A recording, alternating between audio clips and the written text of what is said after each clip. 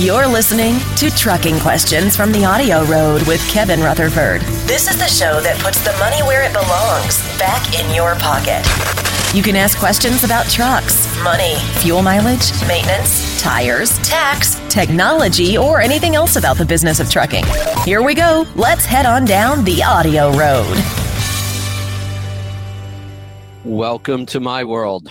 I'm your host, Kevin Rutherford. The website is letstruck.com. The show is all about the business of trucking, and today is the Power Hour. We take your calls and answer your questions about everything maintenance, engines, troubleshooting, electronics, upgrades, modifications, fuel mileage, horsepower, you name it, we'll talk about it.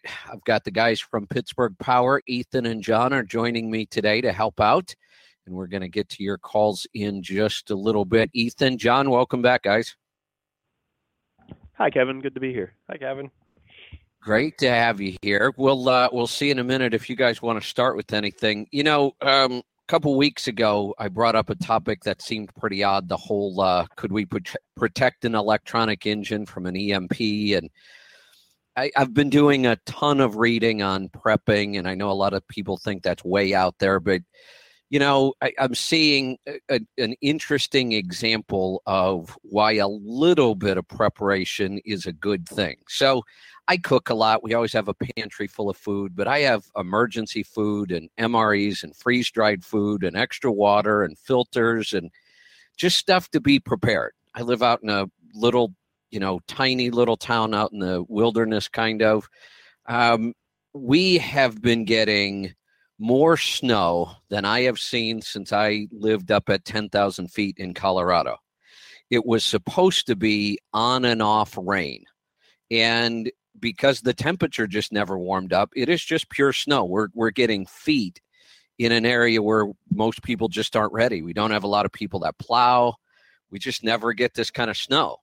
And when I was reading the books about, a natural disaster or a terrorist strike or whatever it might be, I kept reading this statistic that most Americans would have a hard time surviving 3 days at home. And I thought, that's crazy. I mean, come on, how hard would it be to survive 3 days? But already, I'm checking with my neighbors. I've been shoveling my driveway every couple of hours to keep it clean. I have chains on the vehicles. And today we're about 3 days into this, and I have neighbors who are calling, can't get out of their driveway, and they're out of food. And after the show today, I'm going to be making multiple runs to the grocery store to help people out. 3 days. That's crazy. That is crazy, yeah. But I'm pretty sure I can make it 3 days. I don't really prepare. I have stuff. I have canned food. Well, It's not my favorite stuff. Yeah. Well, that's what I thought. I figured, come on, even if you're not really prepared, there's got to be something. But already, and they said within 2 or 3 days, people would start to panic because it's not that they're starving yet. They're, maybe they don't have any bottled water. We still have water. We still have power. It's tough getting around right now. That's what ramen noodles for there. Superfood. That's right. Just something to think about, because this is nothing but a little bit of bad weather. Now, the interesting thing is I'm completely prepared. I'm enjoying the hell out of this. It's beautiful. It's fun. I've been out four-wheeling with the FJ Cruiser and blasting through snow drifts, and, people weren't shoveling. They can't get out of their driveway. They don't have any food. It's crazy. Just think about it just a little bit and be prepared. Same thing for guys in the truck. You look around the country right now, there are multiple highways being shut down. Both interstates here in Oregon. We really only have 2 interstates in Oregon. For the most part, we have I-5 and 84. Other than that, there isn't much. And both of them have been shut down in the last week. So people are literally parked out on the road. Make sure you're prepared in the truck. Some food, some water, clothing, that kind of stuff. It doesn't take much to get prepared, but boy, it can make life a whole lot better when something like this hits. Yeah, for sure. So, all right, what do you guys got a little have? FJ. Oh yeah, I love that. I don't know, you got anything? One of the best vehicles. That's a neat little buggy. Yeah. That's cool. I had an old FJ. I had a '79 FJ. FJ You know, was awesome. I actually I'm thinking about buying one of those. And I'm thinking about buying one of really those neat. because if the EMP strikes, I won't have to worry about it. It's got a carburetor. It's fine. That's right. No electronics right. to be bothered there. You'll be good. Yeah. Yep, That thing would that's go right. anywhere. It was like a Jeep, but better. It really was. I don't know Yeah. how to describe it. I mean, but it was just everything about it was better than a Jeep. So I'm probably Yeah. going to piss off some Jeep guys with that, but it was just awesome. And I sold it to a guy. What's and that? He Go completely ahead. screwed it up and put a small block Chevy in it and did all this crazy stuff to it, and it was better the way it was. I mean, it was. I said you couldn't even stop the thing the way it was, and now it's got a. Yeah, I said it's got a small block Chevy in it, and it's lifted, and he's done all sorts of crazy stuff to it. So. You're right. It was better off the way it was. So mine's pretty stock, but mine, it's a true transfer case 4-wheel drive. It's got a locking rear differential, and I've got chains on it. That thing is going anywhere. If this gets stopped, then nobody's getting around. That's awesome. That should be fun. I don't know what we have here new. Anything, Ethan? I installed my first soot trap thing. Yeah, it seems to work. The guy is thrilled with it. My test truck, Tad Kelsey's his name, super nice guy. DD15 was a perfect candidate. He's owned the truck since it was new. He takes good care of it. The engine's spotless. It's got 150,000 on it. And he was running at about, let's say, his soot had come up. I looked at all of his old oil analysis, and it came up from, it was usually 0.05, and it's like at 0.2 now over the time. So I'm curious to see if it drops at all with that. But he's noticed some unintended consequences. It appears to have picked up a little bit of fuel mileage, and it also has dropped EGT. So he said it's down 150 degrees or so on the EGT, which I got to believe that if we're catching some of the particulate matter in that EGR, that can't be good for combustion. And everything I've been reading about EGR says it's not. But we still have the benefit of the carbon dioxide going in to help cool the charge, which is what you try to do with. That's the whole reason for EGR, is to cool the combustion process. So that still works, but we're catching the dirt. And, we'll see. I'm curious to see. He's gonna dump the thing in about a week, and we're gonna see how much stuff we caught in it, and we'll go from there. But I saw he's after what was like 10 miles, and there was soot in there. That's amazing. Yeah, it was 10 miles. Yeah. Well, it turns out the stuff when that exhaust goes through that cooler, it drops to below boiling, right? So it picks up moisture. Moisture is a byproduct of combustion, and I didn't realize how much that stuck the carbon together. So those were like little balls if you looked at them closely. And they were moist. Right. So that stuff actually has more weight than I realized. So it's easier to catch it than I thought it would be. Interesting. So, and I have to compliment you. It's a beautiful looking piece. You'd never know it wasn't factory. It looks like it belongs there. Well, thanks. Yeah, I fabbed that all up myself. That was fun. I enjoy TIG welding, and I love working with stainless. The stainless is really fun to work with. So there was a look that I was trying to achieve. I'm kind of into aesthetics, so I think I got it. That was really what I was trying to do with it. Yeah, you got it. It looks awesome. So we're excited about that. That could become a big thing. We'll see. I mean, if we've got some, engine health conscious fleets, mid-sized fleets or so forth that, have to run the EGR engines and guys get to California. We filled out all the paperwork for a CARB executive order already on it, which shouldn't be a problem. I need to do some emissions testing on it. I'm sure if anything, there's going to be an improvement in emissions, so that shouldn't be an issue. It'll be less taxing if we're catching some of that carbon on the way into the engine. That's less that the DPF is going to have to burn off. So that should result in fewer regens. It should result in fewer check engine lights. It should be pretty big deal. You would really think so, because soot is part of the problem in so many of the things we see. Like you said, the regens, the oil not lasting as long, all of those things. So get the soot out of the equation. Everything should get better. Have you figured out yet, like, how many different versions of this you're going to have to build?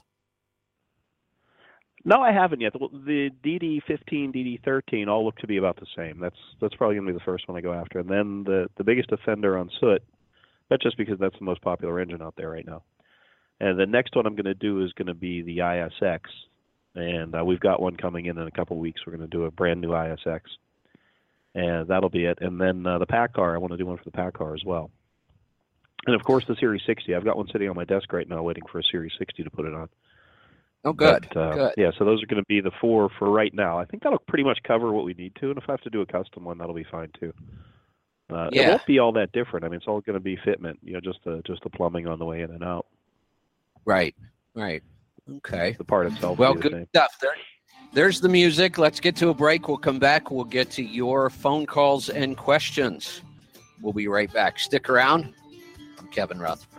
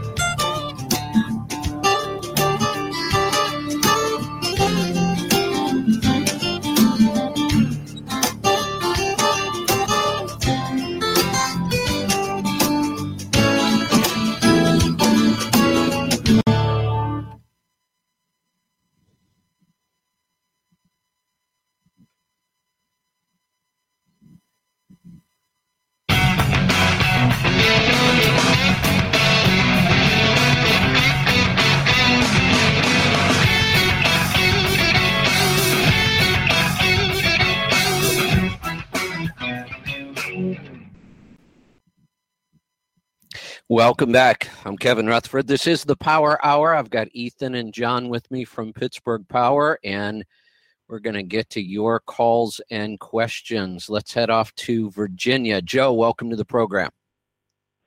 How's everybody doing? Good. Good. How are you? Pretty good. Hopefully it's a quick question. I got a C12 Cat. I got 1.2 million miles, and I have a head gasket issue. So I need to know or get some ideas on how should I proceed forward, because I know a truck with that many miles on it, is there anything else I need to do extra if we go in the engine like that? How's your oil consumption right now? I'm putting in about I would say a couple of gallons every 15 to 20,000 miles. Oh, that's not too bad. So if you're not consuming a lot of oil, you may just repair the head or put the head gasket on. Have the head checked to make sure it's not cracked while you have it off. Cats are kind of notorious for cracking cylinder heads. So do that, but I wouldn't, if you're happy with it, if it's running well, you've got good oil pressure, you're not consuming a lot of oil, just go ahead and do the head gasket. Okay. You'll also be able to see the cylinders in there whenever you take it apart, because we took one apart with just about 1 million miles on it, and the cylinders still looked brand new. So we just put it back to put the head on it. And yeah, that C12 is a nice little engine. Those things hold up well. Okay. All right, because that's what I was thinking, but I just wanted to get some better advice. Yeah, play it by ear. You're gonna have to have your eyes open when you open it up and take a look at everything and decide, because you don't want to pay double labor. You don't want to put a head on it or do a head gasket and 200,000 miles or less than a year from now end up doing a rebuild on the engine. So you'll already have half the labor covered right now. So you might want to be prepared to do more whenever you do take it apart. Right. But it's a judgment call always. It's always a judgment call. But if you're if that kind of oil consumption, you're not too bad. I'd probably lean toward putting a head on it. All right. Well, I appreciate it. That's about all I had. No problem. All right. Good stuff. Let's head off to Wisconsin. Eric, welcome to the program. Good afternoon, gentlemen. Hey, thanks very much for all the knowledge you share with us out here. I greatly appreciate it. My question today is, I've got a 2012 International Pro Star. It's got the Max Force 13 engine in it. And when I'm going down the road, it doesn't really matter if I'm heavily loaded or I've just got a light load, 10,000, 20,000 pounds, but my turbo occasionally starts to waver, almost like you have a B on the turbo and they're just turning it back and forth. Have any ideas on that? Usually a boost leak. I'm not that familiar with that engine. We don't really work on those. But generally, when you get that surge or that back and forth on the turbo, especially if it's does that have a VG turbo on it? I believe it does. Not sure. Okay. So it's going to hunt. It's going to look to make a specific amount of boost and try to. So if you've got a little leak, it'll hunt like that. So before you get too carried away, that's what I'd do. And check sensors as well, like your boost pressure sensor. Make sure the computer's getting good information. How many miles are on a truck? So maybe 440,000 roughly. Yeah, I'd still check the boost sensor to make sure it's not plugged up. Make sure it's not carboned up, yeah. There we go with our carbon on our... Maybe I need to make one for Max Force, too, my soot trap. Just thought about that. You make a lot of money. All right, thanks a lot, guys. I appreciate it. You're welcome. You're welcome. We're off to California. Keith, welcome to the program. How you guys doing today? Hey, Good. I've got a 2015 Peterbilt 579, and I recently got for Christmas a Super Ninja to make smoothies in the truck. I've got the Zentex power inverter, and the other day I made my first smoothie in the truck, and later that night when I started driving with the headlights on, the low voltage on the battery light came on, and the truck within 5 minutes was completely dead in the water. They came out and put new batteries in the truck, and I was able to drive it back, but the alternator was also dead.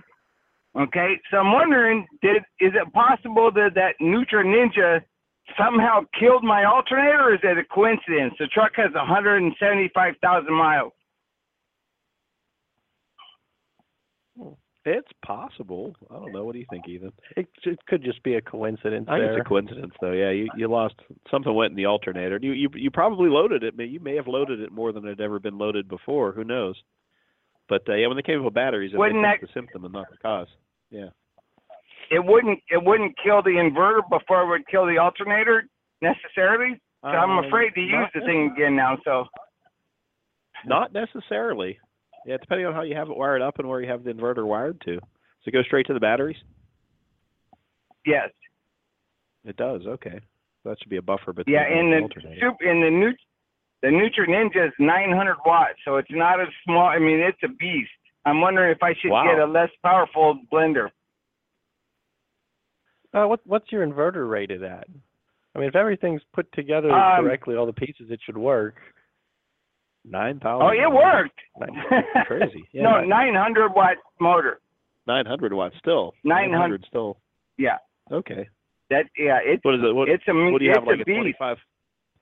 You have like a 2,500 watt inverter?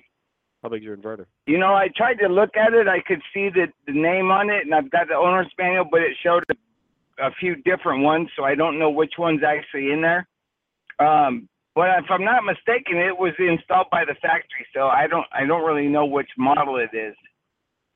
Okay.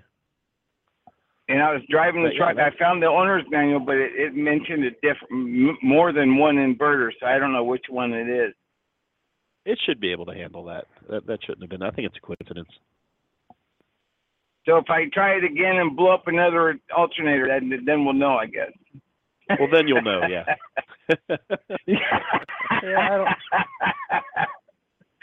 I don't think that's going to happen. The smoothie was great, though. I mean, okay.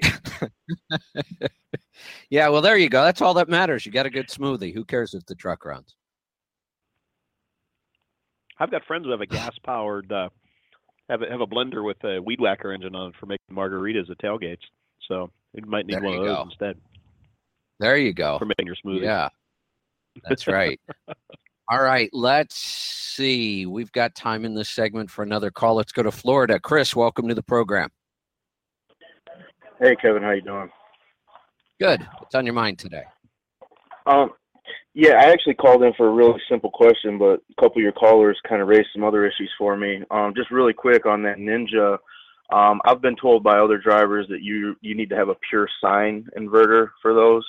I'm not sure if that has anything to do with it, but I just want to throw that out there. And then my original question. Let me address that real quick. The difference between let's call it a standard inverter or a sine wave and a pure sine wave is just how clean the voltage is. So it doesn't fluctuate a lot. So that is designed to protect not the truck engine or anything to do with the truck electronics. It's protecting the appliance itself. So if you've got sensitive electronics, computers, phones, that kind of stuff, you always want to use a pure sine wave. I'm not sure that an electric motor like a blender, it would be all that critical. That shouldn't be. Yeah, I just threw it out because I guess they are pretty high powered, and that's what I've been told. But I tend to agree. I think it would have more harm on the actual appliance. But my original question, I'd like you to answer that second though. But I just want to put it out there because I think my second question is going to be a little bit more entailed. My first question is just about Lucas. Like in the winter, I'm idling my truck a lot. I got a pre-EGR ISX, and I put Lucas. I had a 6NZ in the past, and I put Lucas in there one time, and it seemed to help with the oil consumption. It seems when I idle my engine a lot, I have a lot more oil consumption. But when I put my oil sample into Polaris, one of the techs, kind of, told me that I absolutely should not put Lucas in there. He said the viscosity becomes too high for the engine, and it could cause problems. And I just wanted to see what your opinion on that was. But what I'm actually more interested in asking now regarding the caller with the C12 is I have a very similar situation to him. I have a C15 6NZ, and I've had it into Pittsburgh Power quite a lot, and it's got 1.3 million miles on it. It uses about a gallon of oil every 13,000 miles. Extremely, very, very clean oil samples. I got in a situation last year around Christmas time where I was getting a lot of back pressure. I blew a cap off the coolant reservoir, and it was using coolant.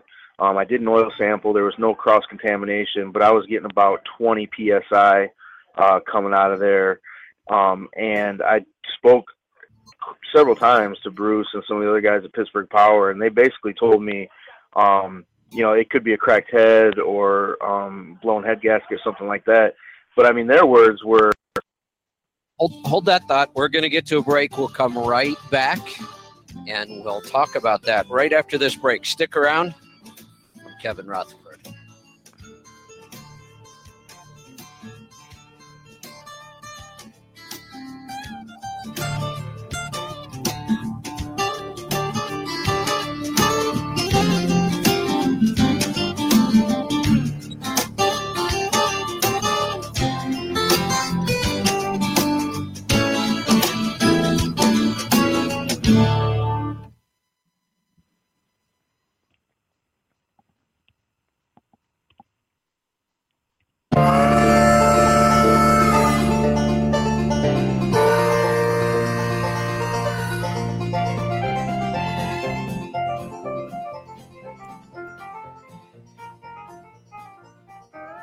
Welcome back. I'm Kevin Rutherford. This is the Power Hour. I've got Ethan and John from Pittsburgh Power helping me out, and we are talking to Chris in Florida. Chris, go ahead. Yeah, and they basically told me that I was crazy if I didn't rebuild the engine. They were telling me that, I took the risk of throwing a rod or causing critical damage to the engine just by replacing the head or the head gasket with that many miles on it. I mean, they saw my oil samples, they saw what my they knew what my oil consumption was, things like that. And it sounds to me like they're giving the guy with the C12 pretty much, the opposite advice. So I'm really curious about that because I didn't have the 20 grand to rebuild it at the time. I had about 10 grand, and I needed that for operating. So I ended up going out and buying this other truck with the ISX in it, and that truck's just kind of saving up my money to get it rebuilt. But I'm really curious about that. Yeah, I don't know who would have told you that. It certainly wasn't me. I mean, there are some different philosophies rolling around under this roof here, but yeah, I mean, if you don't have another problem, I personally, $1.3 million. I've seen those 6NZs go 2 million miles without a rebuild. So I would definitely not hesitate to just put a head on yours at $1.3 million. Okay. So.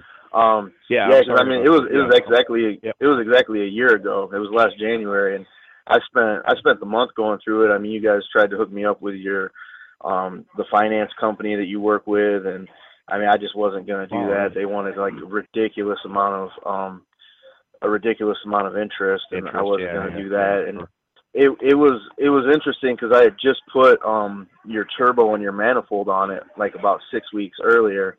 And I've kind of been thinking that just putting that because my manifold needed to be replaced and my turbo was damaged, so I just went ahead and put your guys' on it.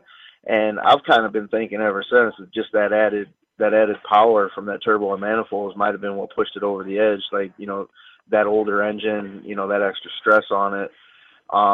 And I mean, I went through it for a month. I spent every day on this last January trying to figure out what to do. And so, I mean, I definitely spoke with you guys quite a few times about it. Yeah, I'm sorry to hear that. But it definitely would have been, if your oil analysis were all good, if you're not consuming more oil than you like it. Again, like I told the previous, be ready for more. Once you get that head off, you don't know what you're going to see there until you take it apart. But I personally wouldn't have had a problem with just either doing the gasket, or it's probably going to need a cylinder head. The cat heads are prone to cracking. And I don't believe unless your tune's hotter, that our turbo and manifold doesn't do a whole lot more than the stock if you don't do some tuning to go with it. So I don't think that would add any stress. It just breathes a little bit easier, and it should have been that should not have been a contributing factor in the cylinder head cracking or the head gasket blowing. Okay, I mean, I definitely it definitely breathed a lot better. It definitely had more power. I was using a lot less boost going up hills and stuff like that. So I mean, I was really happy with it, but I just kind of thought maybe those higher performance parts on an older engine like that might have stressed it a little too much. And that's actually stressing the engine less. The internal pressures in the engine go down with that boost number. So that little extra breathing and the little extra power you felt were just from efficiency, not from actually putting more load, inside the cylinder. So especially if you're running with, if you saw lower boost numbers at an equivalent of performance, you were not taxing the engine any harder because of that. But I mean, I'd consider, like I said, be ready. You don't want to take it apart and not be ready to do more. So that's again, that would be my philosophy on it. And I'm sorry if someone here, we got to do the whole into buying another truck. So that's. Yeah, no, I actually even spoke to Bruce quite a few times. I mean, Bruce and I kind of, he was working with some guy in China. I speak Chinese, and he was working with a guy in China about selling some engines over there. So we kind of hit it off on that, and we're discussing that a little. So he knows who I am and everything. And when I called in, I spoke to him about it. Yeah. Okay. But okay, well, what about the Lucas? What are you guys' thoughts on that? What's your opinion on that? How many miles are on the ISX? It's getting close to 1 million. Okay.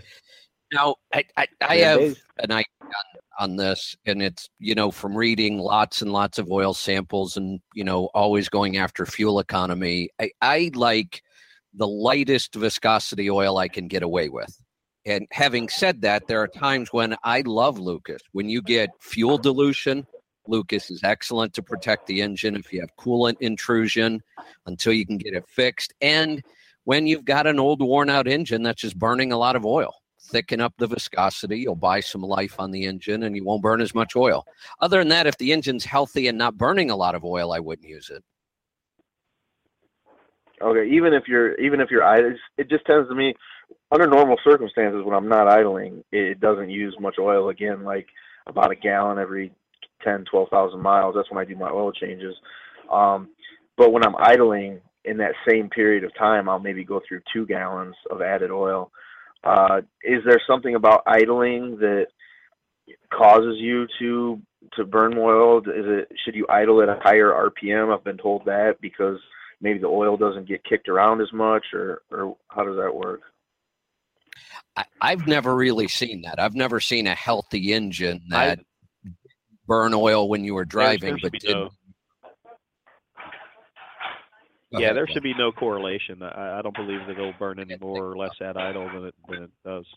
In fact, in and out of the power is when you're going to have some oil consumption, more so than at idle. At steady state like that, your consumption should probably, if anything, be at its minimum.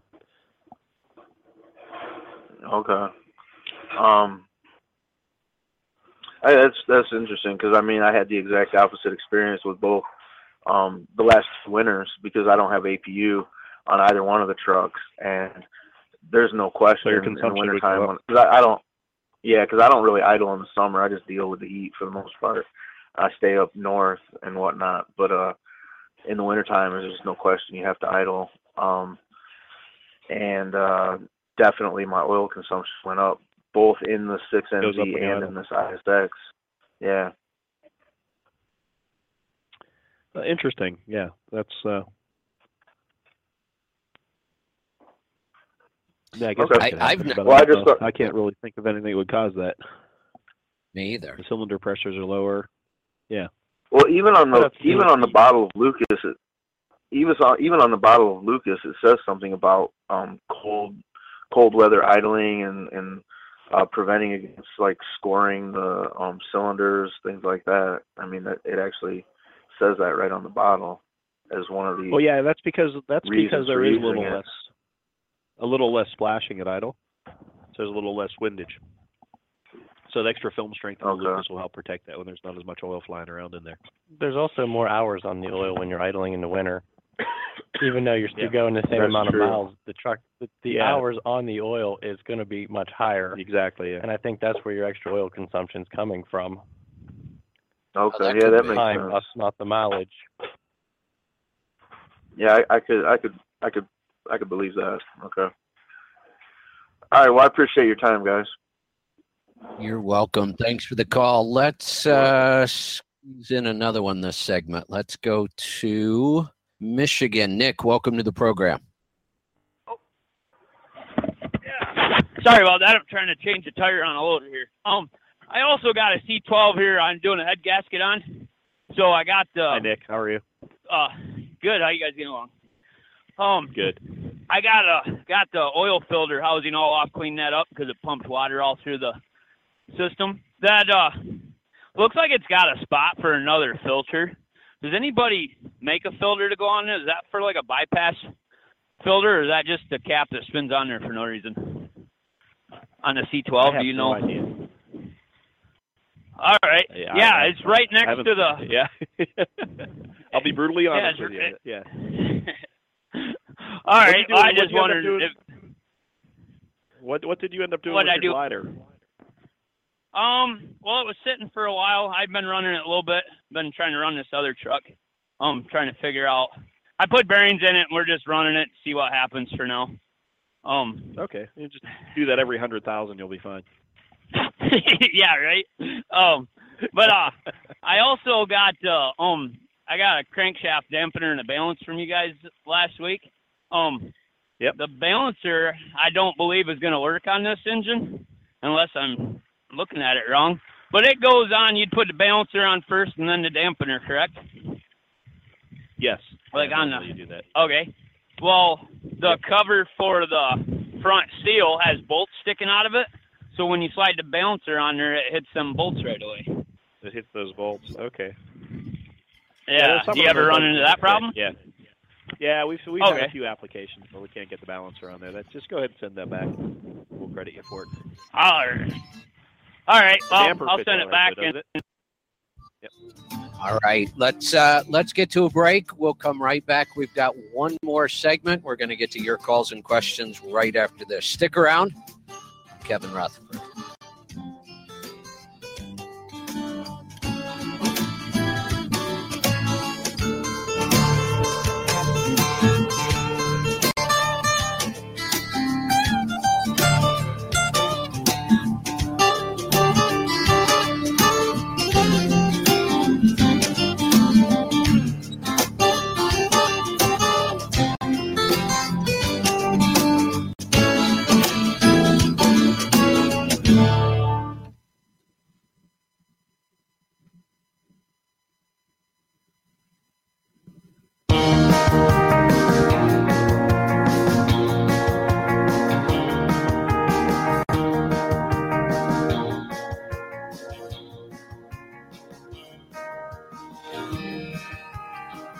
Welcome back. I'm Kevin Rutherford.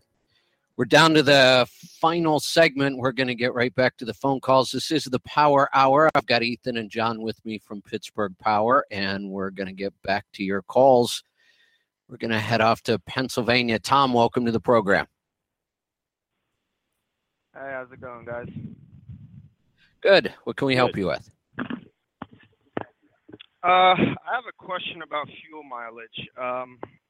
Summertime, I'm getting around 5.5, 6.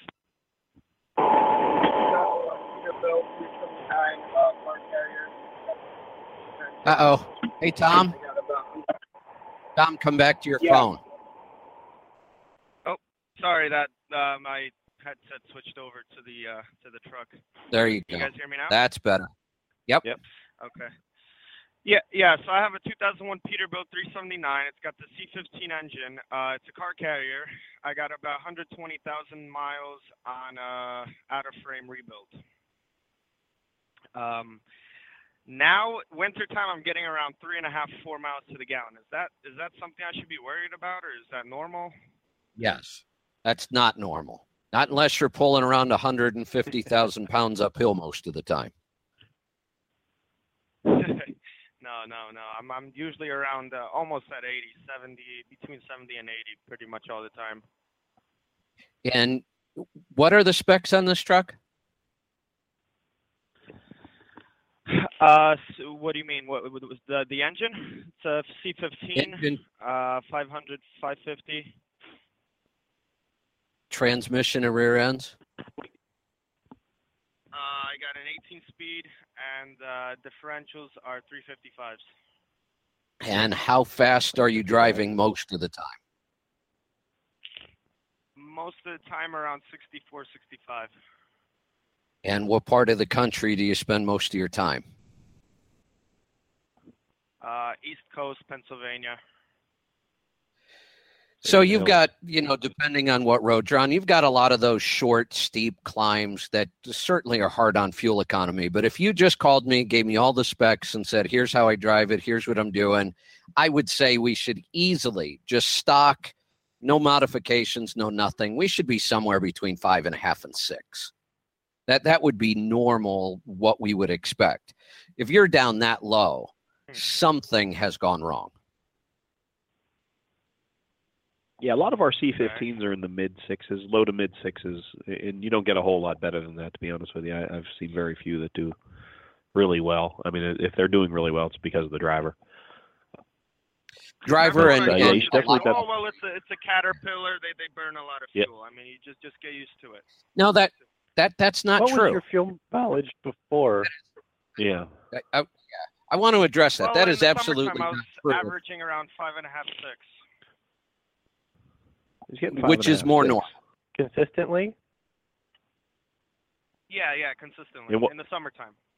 And it just dropped to what here in the wintertime? Last trip I averaged 3.5. No, there's something really wrong. Have you guys? That's horrible. What year is it? 2001. 2001. Oh, so we're talking about a 6NZ. No. 6NZ. Oh, one right. Yeah, that should be fun. 6NZ. So I would actually, I thought we were talking about an Acer. So really, I would expect you just bone stock to be at 6 or 6.5. Yeah, you should be about 6.5 with that. Do you have a boost gauge in this truck? Yes. You do, and where's it normally running? Going hard up a hill, 28. Oh, should do better. That's kind of low. I'm willing to bet that you've got those exhaust manifold gaskets have this cone in them. They come loose and lodge themselves in the manifold from time to time. And we've had a couple in here that guys were complaining about seriously low mileage, and turns out those would come loose and lodge themselves in there and restricted the exhaust. I'd take a look, first look for a boost leak, and then look for any kind of exhaust restriction or any restriction anywhere, in the intake as well. But I would take a close look. I'd probably pull the turbo and manifold off and look around there. Okay, now it should do better than that on boost too, shouldn't it? To increase a little bit, mileage, like 32 or so. Well, before I would even think about modifying, There's a ton of things you can do to that 6NZ in that truck that instead of getting 6 or 6.5, we can get you up to 7.5 or 8 or even better. But before you even think about modifications, you've got to figure out what the problem is first. No sense in modifying an engine that's not running right. Yeah, you're not going to mod your way out of this one. Yeah, you need to get it right first. Okay. So first thing I do is look for boost leaks. Second thing I would do is look for exhaust leaks or restriction in the exhaust. Okay. All right, maybe I'll give you guys a call. Maybe if I'm out towards see if you can get by. Area, I'll drop it in. Just to give you a little incentive to get that in quickly and get it done, you're probably losing somewhere between $500 and $1,000 a month right now. And I'm not talking about getting any kind of modifications. Just getting it back to normal would save you $500 to $1,000 a month. So you don't want to wait on this. It's just getting more expensive every day. So get it in quick. Let's go to Texas. Chuck, welcome to the program. Thank you. First of all, I was raised in the country, and 35 years ago, we just call it being prepared, not prepping. But it's weird how people think the word prepping is they look at you sideways. What's wrong with being prepared? Now, I just want to throw that out. Then my question. I agree. Go ahead. Let me. Yeah, I completely agree. And I've always been somewhat prepared, some food, some water, that kind of stuff. But the more I look at it, the more long-term kind of preparation I'm doing. And you're right. You bring this up in a group of people, they look at you like you have 3 heads. Oh, yeah. But the people that need to prepare more are the people in the cities like Katrina or places where they have a lot of snow where you are. I'm lucky in Central Texas. I don't have, unless I do have an EMP, there's not a whole lot. We don't even have a lot of tornadoes where I'm at. But I'm prepared, and the people that should be prepared, they're not. And they're asking their neighbors, you got food? Can you get me somewhere? You know that. So, absolutely. Anyway, to my question, I drive a 99 truck with a 12.7 Detroit. And so my question is, would I be better off keeping this truck and modifying it to try to get the most? I want to get fuel economy, but I want horsepower. I'm always at a legal load. I'm always close to 80. I just got back from Salt Lake City, so I don't do that on a regular basis. I usually go from Houston north, but they're still hills, so I would like power. And this little 12.7, I just love it. How I see why Bruce calls it the Seabiscuit. It's amazing what this truck does, and being a 12.7 liter and a 10-speed. I went to full load to Salt Lake City and back, and I was just totally impressed. But I want a little more power, and I want a little more economy. So where does horsepower and torque come in? I want that torque. So basically, where's the balance? Well, that's the $1 million question there. We give you power, and quite often people see increase in fuel economy as well, simply because of the momentum, and they're able to learn how to drive it and use the power when they need it and back it back down when they don't, and go up the hills a little slower, even though you don't have to. There are ways to make your engine, get some fuel mileage without actually, and still increase the horsepower. With that particular engine, the biggest gain we've seen is with our VG turbo system. So we broadened the torque band a lot, and you downshift less, and you're quite often in a higher gear, and you could run the thing down to like 1,200 RPM pretty easily. I know that scares some people, but it'll do it. So but just simply by knocking the RPM down, you've got some efficiency gain there. So that's the biggest jump we've seen. Some of our tuning will pick it up a little bit too. So it's a fine line. It's really hard to I guess we get too much. I mean, we get ones that are really cranked up; they just never get fuel mileage. But generally, if the engine's efficient, burning efficiently, and with that VG turbo, we've been able to increase the combustion efficiency, and that's definitely helped with the fuel mileage as well and broaden the torque curve. So a little careful tuning, and even, believe it or not, the power box, which actually adds fuel, that we've seen fuel mileage increases if you run it on the lower settings, just because of the momentum. You're able to speed it up a little bit and slow it down a little bit when you need to, and not drop a gear from time to time. And so you'll find some gains there as well. But like I said, that's a careful. There's no. Yep, there we go. We're all out of time. We'll do it again next week. You've been listening to the Power Hour. Ethan and John from Pittsburgh Power, thank you guys as always. Great answers, good stuff, and we'll see you next time. Be safe, be profitable, be prepared. Always do the hard work and master the journey. I'm Kevin Rutherford.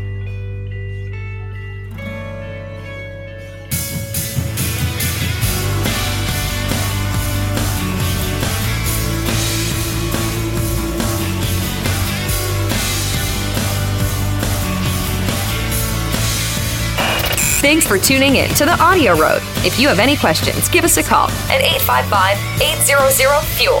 That's 855-800-3835. Check out the website at letstruck.com and find us on facebook.com/letstruck.